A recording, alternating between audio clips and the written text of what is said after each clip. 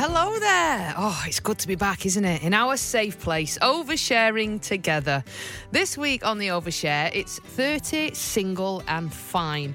And I wanted to do this topic because as soon as I turned 30, I don't know about anyone else, but as soon as I turned 30, every question was, are you going to get married? When are you having kids? Are you going to get a house together? Everything. When? And I felt in no place, mentally, physically, spiritually, emotionally. I felt nowhere near ready. And had I settled at 30 because everyone said I should, I would now be divorced because it was with the wrong person. So, as ever in this, there is adult content coming up, just in case young gays are lurking. Coming up. He was drinking a lot. He did drugs on the side. And I didn't leave. I remember once he threw me over a coffee table because he didn't like my outfit I was wearing with the girls. I've now invested 7 years. This needs to lead to marriage and babies, because otherwise what on earth have I been doing? If you have a partner who also is making demands on your emotional energy, when your little one's gone to bed, you need to rest and recover. You're not ready to start taking on somebody else's needs. Keep everything. The only thing I'm taking is the dogs. So we've had hundreds of people get in touch, which in itself is amazing, and it's very encouraging to know that there was so many singletons in their 30s smashing life and very, very happy. So if you are someone in their 30s feeling the pressure to settle down, feeling as if you don't blend in because you're not married with kids and an estate car, this podcast will hopefully really help you out. As ever, we're joined by an expert on each episode, and today's expert is someone who can guide us through the stories we're going to be sharing, Dr. Claire Stockton. She's going to be here to help us make sense of it all. So, Claire, welcome to the podcast. Thank you for joining us. And what is it you do on a day-to-day basis, Claire? My main role is as a clinical psychologist. I work with people with mental health struggles, offering psychological therapies, helping them to find their way forward to feeling better and living more in line with a life that suits them. Brilliant. So it's perfect for this episode, which is great. Thank you so much for doing this, Charlotte. And Charlotte, tell us a bit about your story, because I believe you discovered the hard way that being in your 30s and being single is fine, didn't you? Basically, from the age of 20 to the age of 29, I was in a long-term relationship. Wasn't the healthiest, wasn't the best. And sort of all came to a head when I was 29, and I chose to end the relationship. So I headed into my 30s single and not happy about it. It was not where I thought I was going to be. It wasn't where I wanted to be at the time, and it wasn't a great start. So you kind of essentially, and again, this is only with society saying, did it backwards, whereby most people are single in the 20s. Girls' holidays, meeting all the guys, the occasional, lover on the scene, but nothing serious. And then as soon as you hit 30, people go, boom, you need to settle down. So was it just a case of in your 20s that you wanted to be with that person? Obviously, you mentioned it wasn't the healthiest relationship. Almost the longer I'd been in that relationship and I was heading towards that, that sort of destination of 30, the sort of more reluctant I was to end it, I suppose, because it was like, right, I've now invested 7 years. This needs to lead to marriage and babies, because otherwise what on earth have I been doing, kind of thing. Yeah. It all came to a head, and I remember saying to my parents, I was like, oh God, I'm going to be single and 30. And my dad went, well, better that than 40 and divorced. I was like, oh, good point. It's true. Yeah. It is true. Yeah. So almost then thought, well, this is the situation I'm in. I can either sit at home and cry about it or kind of go and do something. So I almost had my 20s in my early 30s, really. Sorry to be like cheesy, but sort of invested in myself, really. And, and being in that relationship that wasn't great throughout my 20s, I almost didn't really know who I was. Because you're a very different person from 20 than you are to 30. Yeah, but definitely. I didn't really have that time to sort of explore. So I did it in my 30s, really. And I guess it's great, Dr. Claire, that, Charlotte took it upon herself to be like, do you know what, this hasn't worked. Shit's hit the fan a little bit. My options are dwell on it, look back with bitterness, or move forward, fresh start, all about me and my little boy, that's all you need. I guess that's a great place to be in. It is a great place to be in. And I think that finding your identity in your 20s is a key task that we're all trying to do, which is why we often try on lots of versions of ourselves at that time of our life. And it sounds like Charlotte had found one that she liked, which is, I'm in a long-term relationship, I'm headed for my Disney ending, which is a story we've all been sold from being really young. And when that didn't work, you went back and did that work and discovered yourself. And it's great to be an example as well for your son of what not to put up with and how not to treat people. So a little bit of backstory about my son. I spent my early 30s until my mid 30s kind of traveling, doing some amazing things work-wise. From sort of 29 to now, I added about 22 grand to my salary, and I did all of the dating. I did the internet dating, the speed dating, the singles events, everything, and just it wasn't clicking with anybody. And I knew that I really, really wanted to be a mum, so I did it on my own. So I went with a sperm donor. And had him on my own. I made a drunken vow at my 33rd birthday and said, if nothing's different in my life in 2 years' time, I will start the kind of saving and investigating and doing all my research, and then have a baby at 36, which I did. So, same as me. Yeah. And I guess, Claire, that's it's great that Charlotte gave herself that timeline. It's kind of forward planning.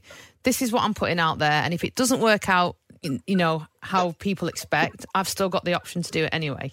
Yeah, keep your options open. And I think knowledge is power, isn't it? We're so much more aware of where our fertility starts to change, and being able to plan for that takes the pressure off ending up in a relationship that doesn't work for you just because that's your access to having a family.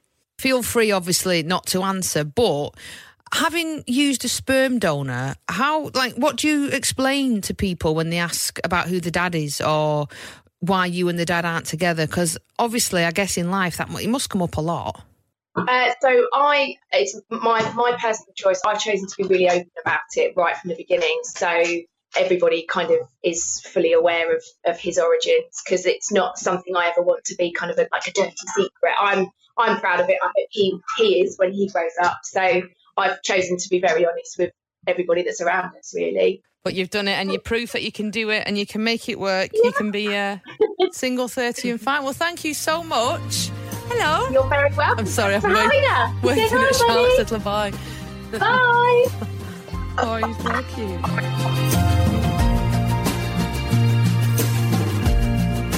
Was it a little dog I could hear in the background then? Oh, so I've got a pug and he's like 8 months and he's fine sleeping. And as soon as he hears my northern tones go, he's like, oh, give me some attention. Oh, so no. Bless him. Producer Matt's just nipped out, and then when he comes back, we'll start. Thank you so much for doing this, by the way. No worries, not whatsoever. I feel sorry for Matt. I think I emailed Matt at like 7:30 this morning and he was straight back to me and I was like what are you doing up? So next we're joined by Sarah, and the story you've got, it goes right back to your childhood, doesn't it? My mum and dad had a negative upbringing, so they then carried out that on with me. So my mum brought me up. She was young when she had me. She was 18. She, social services did come at one point, did take us away, but then took us back. There wasn't that love. There wasn't that well done. There wasn't like, let's do your homework. There was no praise. God, my earliest memory is, 4? So back then you'd play out till the lights come on. The street lights come on, would come back for food, go back out. It was never a, where are you, or getting put to bed, or this and that. So I was very independent very early on. As you get older, I don't know, you become an hindrance. You get left behind at home with some like treats or whatever, but then she'd go out on a bender, come back the next day. It was just routine. That's how it was. You was just self-sufficient. You just survived. And I think my earliest memory was as a kid, I don't think I've ever said this out loud, was like, if she was on a bender and there was no food I knew where the dog biscuits were. Oh, God. So, but even so young, now coming in my 30s, I can survive. I'm fine with surviving without needing to rely on anybody. And I suppose all every child wants from the parents is obviously to feel loved and to feel safe, but also, like you touched on, that praise. Like my daughter Mia's forever wanting me to praise her. She'll say, Mummy, look, I can jump. Mummy, look, I can put my own shoes on. And all you ultimately want is for them to say, well done, that's amazing. And I guess if you've not got that, you kind of build up a resilience and a mental toughness as opposed, like you say, you're self-sufficient. And was that the reason why you joined the army, I guess, to escape all that was going on at home? My mum came home one day. This day she decided to talk to us, and she was like, have you ever thought of joining the army? So I interacted in this conversation with my mum because I was like having a conversation with her. So I was like, oh my God, that's such a good idea. I'll go down to the careers office. And before you know it, 6 months later, I'm on a train and I go and join the army. Wow. And do you know what? It's probably one of the best things I've ever done. Well, we were just talking, myself and Dr. Claire were talking off air about a lot of people in the military. Often their reason for joining in is because they kind of not want to escape, but just because they're not happy with how they are at home, the living situation, and because sometimes it is only the option, isn't it, Claire? Or looking for that sense of community, or they being part of something. So when you join the military, you're put into a troop. You get given a uniform, so now you've got clothes. You get given a rank. You get given a purpose, and you're being paid to better yourself daily. So are you currently single now? Are you kind of happy being single? I am happy. When you're in the military, there's boys everywhere, right? So when you're young, it's like a cattle market, Gemma. You'll go out, there's a boy, you're like, hi, come on then, let's go. And you're boy. You're young, you're in your teens and in your 20s. Yeah, why not? Why not? The boys could do it. They got to a point and I found myself going for the same guys. So guys who had mummy issues, guys who needed fixing. And in the process, I was getting damaged because of their neglect. I came out of the most toxic relationship and I've been single since. And is that, just to bring Dr. Claire in, is that kind of something you see a lot of someone who's from a home whereby the parents weren't as supportive, maybe? I think what we know about growing up is that the relationships that we have growing up almost set us up for what to expect from life. But obviously that also leaves you with the vulnerability that if people don't give you a lot, you'd be okay with that for quite a while. And as that relationship develops and you start to want more, suddenly there's a new element to it that wasn't there before. And maybe that person's not able to give you that. And it sounds like the men who she was seeing weren't able to give her the level of connection that she wanted. And how long were you with this in the toxic relationship for? Just under 2 years. And as soon as I got with him, I knew it was toxic. He was drinking a lot. He did drugs on the side. And I didn't leave. That was the biggest red flag. Yeah. There were so many times in that relationship that I shouldn't have left. I blame myself for not leaving earlier. I've been there as well. I was once in a relationship with a guy and it was awful. It was horrendous. He was mentally abusive. He's psychologically abusive. I remember once he threw me over a coffee table because he didn't like my outfit I was wearing with the girls. And it took my brother-in-law to go round and be like, mate, you need to disappear. And he did. And I then stupidly got angry with my brother-in-law. Oh, I'm never going to see him again. And it's that thing, though, of they're somehow very clever in manipulating you to make you feel you deserve that treatment. And you were the one who wound them up. You were the one who made them do that. And then they're very sorry. And you start believing it about yourself.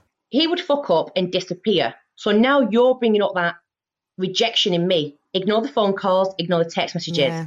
Then when he'd finally get in touch, it would be a case of I would apologise to him. Yeah. Then he would come back and go, it's okay. He found my old phone, went through it, made up in his head that I had, let's say, slept with 10 people behind his back and put it all over social media. Oh, God. Yeah, put a big post up on social media and was like, she's cheated, she's lied, she's been with these 10 blokes behind my back. He left the house on the Thursday, I goes back on the Saturday and he trashed my house. And he did really, really freaky things to the house, like emptying the attic out, put it all in the bath, put loads of water in, taking labels off tins of food, putting them back in the cupboard to make you go a bit. That's bizarre. Just nuts. Why do people do that, Claire? What's that behaviour? Maybe he had a horrible upbringing, but that's... I mean, possibly, but it just falls under that coercive control stuff that's more heard about in the media now, that actually I think the subtle changes where people are trying to control your behaviour, decide what you're going to wear, who you can be friends with, those things it takes us a lot longer to spot that's abuse that's happening. Yeah, because they always back it up with... They'll spend the day being an absolute twat and then the weekend buying you flowers, taking you for dinner, and you think, oh my God, it was me, I overreacted. And I think as women we get a lot of emphasis on hormones as well, or maybe she was just having a day. Are you at that stage now where you're like, do you know what, I'm fine, I got my career, I got my home, I got my dog, I'm good? I've got, say, 3 female best mates. 2 out of the 3 of them are single and they are happy. They're doing well in their jobs. So you are who you hang around with. And I don't really see much positives in relationships because I'm surrounded by negativity of it. Most of the people I know who settled because they felt they should are now divorced or single parents or going through a divorce or having kind of midlife crises with not knowing what to do. And it's because I always say I'd rather be on my own than be with the wrong person and be unhappy. Because I think as well, when you're in that place of feeling like you're like on top of the world, that you attract also what you are.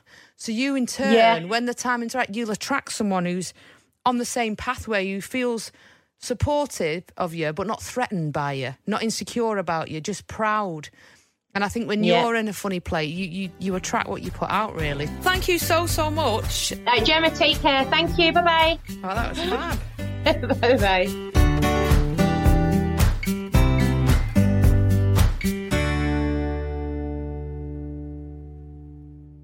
Thanks for downloading our Overshare. Now, this one is all about being 30, single and fine. We've had loads of messages via our WhatsApp on this, and you can get us whenever you want on 07761 039 898. Laura's an identical twin. She's 34 years old, and she says she's got a twin who is married with kids, which means she has to endure the same questions about when it's her turn, when I'm settling down, every time the family gets together. So I guess we've all been that person, haven't we, Claire, when you reach 30? But I guess being an identical twin who's the complete opposite you, for Laura, it must be 10 times as stressful. I think it could definitely be if she's comparing herself to a twin.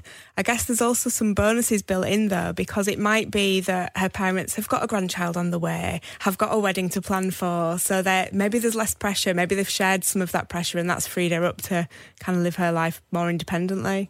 And I think as well, it could be a generation thing whereby, like my nana and granddad and my grandma and granddad got together at like 14, married at 17, were together till they passed away. So I think a lot of the times the pressure's passed down from generation to generation in that there's some kind of shame of oh, is your daughter not settled now? When's your daughter going to settle? And it's pressure for the parents as well sometimes. Yeah, definitely. And I think as women are getting older, starting their family, our parents are older, starting to become grandparents. And that's, something that they're often looking forward to. So that can increase the pressure of, we want to get on with it.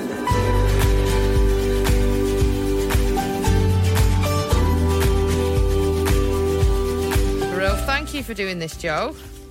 Oh, thank you. So, Joe, what's your story? Is it true you could have been married and settled now, but you've actively chose not to? Yeah, that's correct. Yeah, I was engaged a couple of years ago, and we had a little girl who's 3 now. It just wasn't for me. I just prefer. It was like having a second child, to be honest, without slagging him off too much. Just in case he hears this, I think COVID helped a lot with it because we lived separately. Then we kind of come together at my mum's because I was living with my mum at the time, and we had the little one. And with COVID, we were seeing each other pretty much 24/7. And then we moved into our rented house, and then within 2 months being here, he wanted to buy his own house, and I just weren't ready for that. I just thought it's going way too fast. I'm comfy where I am, and then when I told him it all hell broke loose. So we kind of split up from it all. Already before they'd moved in together, Joe's thinking if it goes wrong, it's not fair and it's my fault. Anything that's a big commitment causes us to start questioning again, doesn't it? Looking a little bit more closely. So something that might not have been working that well for us, but there was no necessary timeline on, we might go along with that a bit longer. But suddenly we're buying a house, there's a commitment. I've got to think about that a little bit more carefully. I've been in situations where I've, thought about buying a property with a guy and, my mum said do a year rent first. At minimum a year. And I've been like, no, it's fine. And I've always ended up calling the estate agent at around 6 months saying, can we break the rental? And then going back to my mum's. I moved back in with my mum. I must have been late 20s, 27, 28. And it was a hassle because we had bought a house. And we obviously, when you buy a house, there's a will involved. There's who bought what furniture. And in the end, I said, keep everything. The only thing I'm taking is the dogs. You can have whatever you want. And it got to the stage where it was so stressful dividing who'd paid for what, who'd bought what, that it would have been easier to take my mum's advice, rent, and I would have come back with just, a deposit lost for a month as opposed to thousands on a house. So you ultimately did the right thing because you knew it was right for you. Yeah, well, I think before I knew it would coming to an end, and I just kind of stayed with him because of my little one, thinking if we break up, what's it going to be like for her and stuff. But she was so happy because I was happier, because it was just bringing me down so much, because I was staying with him just for the fact of my daughter, really. But and it's great now. I love it. We just do our own thing, and it's just fantastic. And is he still present in your daughter's life? Do you co-parent well? Yeah, I mean, for the first 6 to 7 months, we didn't talk. So I said, look, at the end of the day, we've got a child together. We need to speak. But he has her every weekend. So she goes to her dad's every weekend, and she's got a sister there, dad's previous relationship. So she's happy going. And it's just my time again, but all I do is washing, cleaning, shopping, and then it's back to Sunday again. And I guess the thing is, a lot of people stay with the wrong person because of the kids. My mum and dad divorced when I was 10, and it was only when I was old enough to understand it properly. She told me she could have left him when I was about 6, and I was like, why didn't you? She said, because you were 6, and I wanted you to have... And I'm like, yeah, but you stayed with the wrong person for so long. And she said, when you have kids, you will understand. And I think it takes a brave person, male or female, if you're not happy to get out of a relationship. Because ultimately, you're going to hurt somebody if you're breaking off a relationship. But long term, the damage you do to yourself, which then projects onto your kids. I'd much rather have 2 happy parents living separately than 2 miserable parents living together. Yeah, definitely, yeah. And has anyone caught your eye since, or are you just kind of thinking, nope, I want to be single, I'm good? No, unless someone like Frank Lampard comes knocking, I'll probably be single for the rest of my life. But I highly doubt that, so probably not. And are you dating anyone, or anyone casual, or are you just absolutely fine being? I'm just absolutely fine on my own. I mean, it might change. I mean, I'm 36 now, so but everyone says like, oh, you're not fancy settling down again and stuff. I'm like, no, not really. I just find me and my daughter, and that's it really. Unless I'm just boring, but no, I'm just happy as it is, to be honest, at the minute. And do you come across a lot of people like that, Claire, like whereby they're just, this is it, and people expect so much more? Yeah, I think one of the things that it sounds like Jo was describing is that actually having a young child uses so much of our emotional energy as a woman that if you have a partner who also is making demands on your emotional energy, when your little one's gone to bed, you need to rest and recover. You're not ready to start taking on somebody else's needs. And it sounds like Jo worries a lot about keeping everything right for a daughter. She wanted to be doing the right thing for a partner. And you can't be in 5 places at once, can you? You need some time for yourself. And you've got to mentally recharge. I mean, my fella works away a lot, and I'll often say to producer Matt, who's sat here, I'll be like, Gorka's back on Thursday. I've not seen him for 3 weeks. He's going to want the lingerie. He's going to want all this. And all I want to do is get in bed. And he'll text me, Gorka, saying, can't wait for tonight. And I'm like, oh, God. And then it's because for me, I'm like, I can't wait for tonight because it means you can get up and I can sleep. Get some sleep. Yeah. Whereas for him, he can't wait because he's been away for 3 weeks. He wants to come home. He wants a bit of attention. Yeah. So that's when I say to him, go in the other room with your laptop, it's fine. Gorka. Poor lad. Poor Gorka. Oh, well, thank you so much, Jo, for sharing your story. I'm sure you've inspired a lot of people. And hopefully, if anyone's listening to this who's been in a similar, or is in a similar situation to you, you're proof that you can do it alone if you want to. You don't have to settle. Definitely. Thanks so much. Oh, cheers.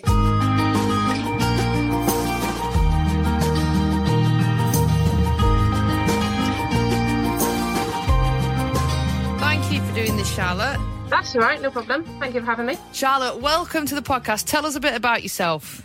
So I'm 36, single with no children. Pretty much been single for about 10 or so years. Kind of few short relationships.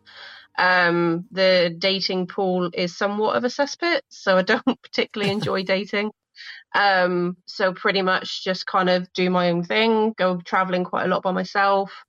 I went to New York last year by myself, went to Norway, been kind of all over the place and doing various courses to kind of build up my career and things like that. So pretty much just kind of navigating my way through life by myself. And that's obviously something you've actively decided to do by yourself. I mean, like you say, the dating pool's not working. What what happened with your last relationship in your 20s that made you think, do you know what, I'd rather be on my own? He was significantly older than me, which I think was a factor, and he had a little girl, which wasn't really much of an issue, but I think I was very, I suppose, emotionally immature, I think, to date somebody, because I think at the time when we got together, I think I was about 23, and he had a 2-year-old, and there was still a lot of baggage with the last relationship, and I think I wasn't very emotionally equipped to deal with it, and it was quite toxic, to be honest. So I think it took me a long time to get over that and pretty much just kind of learn who I was, because I'd been in relationships since I was like 17 years old. So didn't have a clue who I was, didn't know what the dating life was like, didn't know what I liked as an individual, only knew what I liked as part of a couple, and kind of fitting into that box, I think. Trying to fit the stereotype of needing to settle down and having children and all the things that my friends were doing. Yeah. And pretty much just kind of pushed against that and decided that that wasn't necessarily for me. It's bizarre. Everyone we spoke to on this app, I've had something in common with. I was with someone in my early 20s.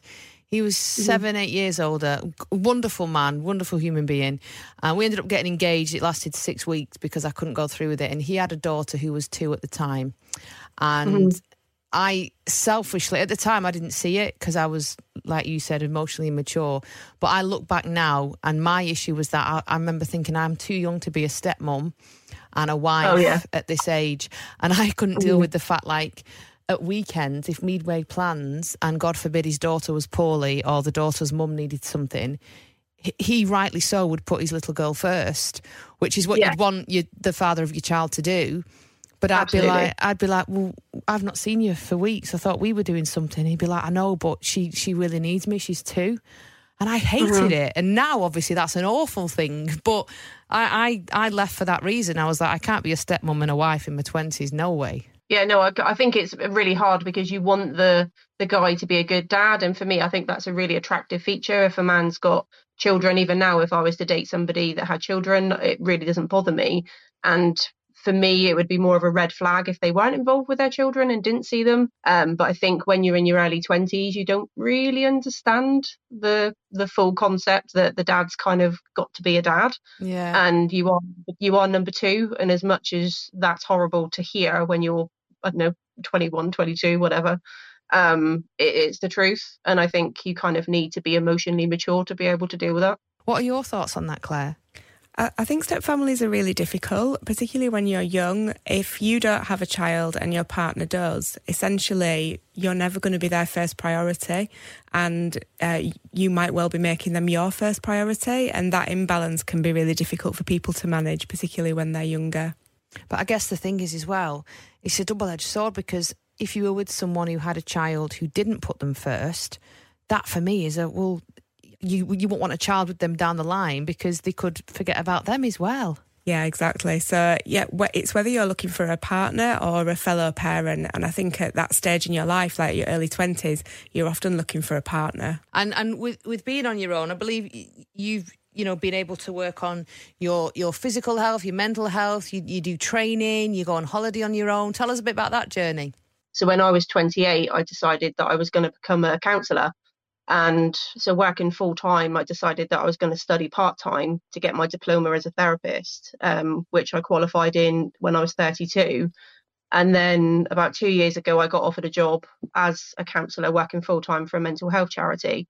And physical health, I've yo-yo dieted since I was 15 years old. So last year, when I came back from New York, I just decided that I was sick of it. And one of my friends that I actually went to school with, he is a personal trainer, and I signed up for a program with him, which was pretty much a whole lifestyle overhaul. I love feeling like strong and powerful, and I think there's a lot in that, especially when you're kind of navigating your way through life alone. Yeah, it definitely plays a part. I think the minute you start taking care of yourself, they always say it's hard to feel bad about a body that you're taking care of. Yeah. And I guess in your experience, it's you can take on anything because you're in the right mindset for it. Well, yeah, exactly. I mean, last summer I actually went on a date with a guy, which I think was my first date since before COVID, I think. And we had a really good first date, and then we agreed to meet up a few days later, and he actually stood me up. And then in the morning I was due to go to the gym. I get up at like 4:45 in the morning to go to the gym, and I really didn't want to go. I was just like, I had absolutely no motivation. I felt really awful. It really kind of knocked me. And I went, and God, I felt amazing afterwards. It's so incredible for my mental health. I felt unstoppable, and yeah, I haven't thought about the guy since. Yeah, it's the endorphins, and I guess, Dr. Claire, you'll be able to relate that. Obviously, in certain situations, medication is necessary and essential, but a lot of the time, good nutrition and movement and fresh air can be a really good medicine as well. Definitely. One of the things that we're always working with people around mood is moving more. It's definitely something I'd be talking to people about if I'm working with them around anxiety or low mood or problems with their sleep.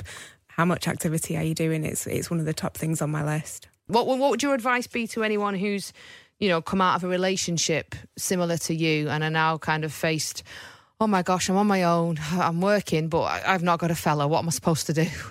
I would say don't get back into another relationship just as a distraction, because I think a lot of people do that. And especially in the job that I do, I see people kind of go from different relationships because they're too afraid to be by themselves, and it is really scary. And doing things by yourself, I still find going out and eating by myself really scary. Of all the things that I do, I've always feel really awkward, but I do it and it's really uncomfortable. Do not be afraid to be uncomfortable, because the most growth does actually come from that. One of my questions when you were talking earlier, Charlotte, was like whether you'd always had that courage to go travel independently and do things, because it's anxiety provoking to do that. But it sounds like it's not that you've always have it, it's that you've been willing to deal with the anxiety to have what you want. The thought of never going on holiday unless somebody was free scared me more than going by myself. Yeah. So, I mean, I didn't go on my first trip by myself until I was about, I think I booked it when I was 29. And I just randomly booked a flight to Boston for New Year's Eve. I remember when I landed in Boston and I went to get my luggage, I was terrified. I was like, what do I do now? I was so scared. I do think it's harder to meet people when you're single, because I think there's kind of quite a lot of things that are geared towards like kind of mum and baby. And I think the commonality is that people get together and they have children, and you have like your mum friends and things like that. But there isn't kind of like a single person club. Yeah. And it's quite hard unless you've got specific interests where you can meet people. And I've lived where I've lived my entire life, which I think is actually a bad thing, because I think I'm just a bit too comfortable. I'm actually moving up to the Midlands by myself and just completely starting a whole new career and new life. And I think that'll be really good for me, because I'll almost be forced to go and meet people and go to classes. What advice would you give Claire for that whole new experience, new chapter almost? Well, it sounds like Charlotte's doing great at it already. Like, often people will say, oh, I'm just not the kind of person who could do that. And she's not saying that. She's saying this is going to be anxiety provoking, but I'm going to do it anyway. And yeah, that's the way to find your people, isn't it? Better a know well than a what if.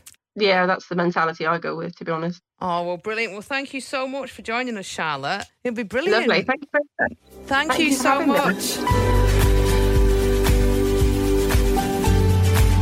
Is it. Thank you for all your stories on the Overshare. Another great episode. I hope you enjoyed it, and I hope our stories have helped you out if you've got a few hang-ups, maybe, some huge hang-ups. We've all been there about being in your 30s and not yet settling down. We'd love your comments on this episode. As always, you can get us whenever you want to on the Overshare WhatsApp, which is 07761 039 898. Thank you so much to Dr. Claire. You've been fantastic, so thank you to you. The Overshare was produced by Matt Foister for Bauer Media. Please leave us a review and tell all your friends about us, and we will see you soon for more Oversharing.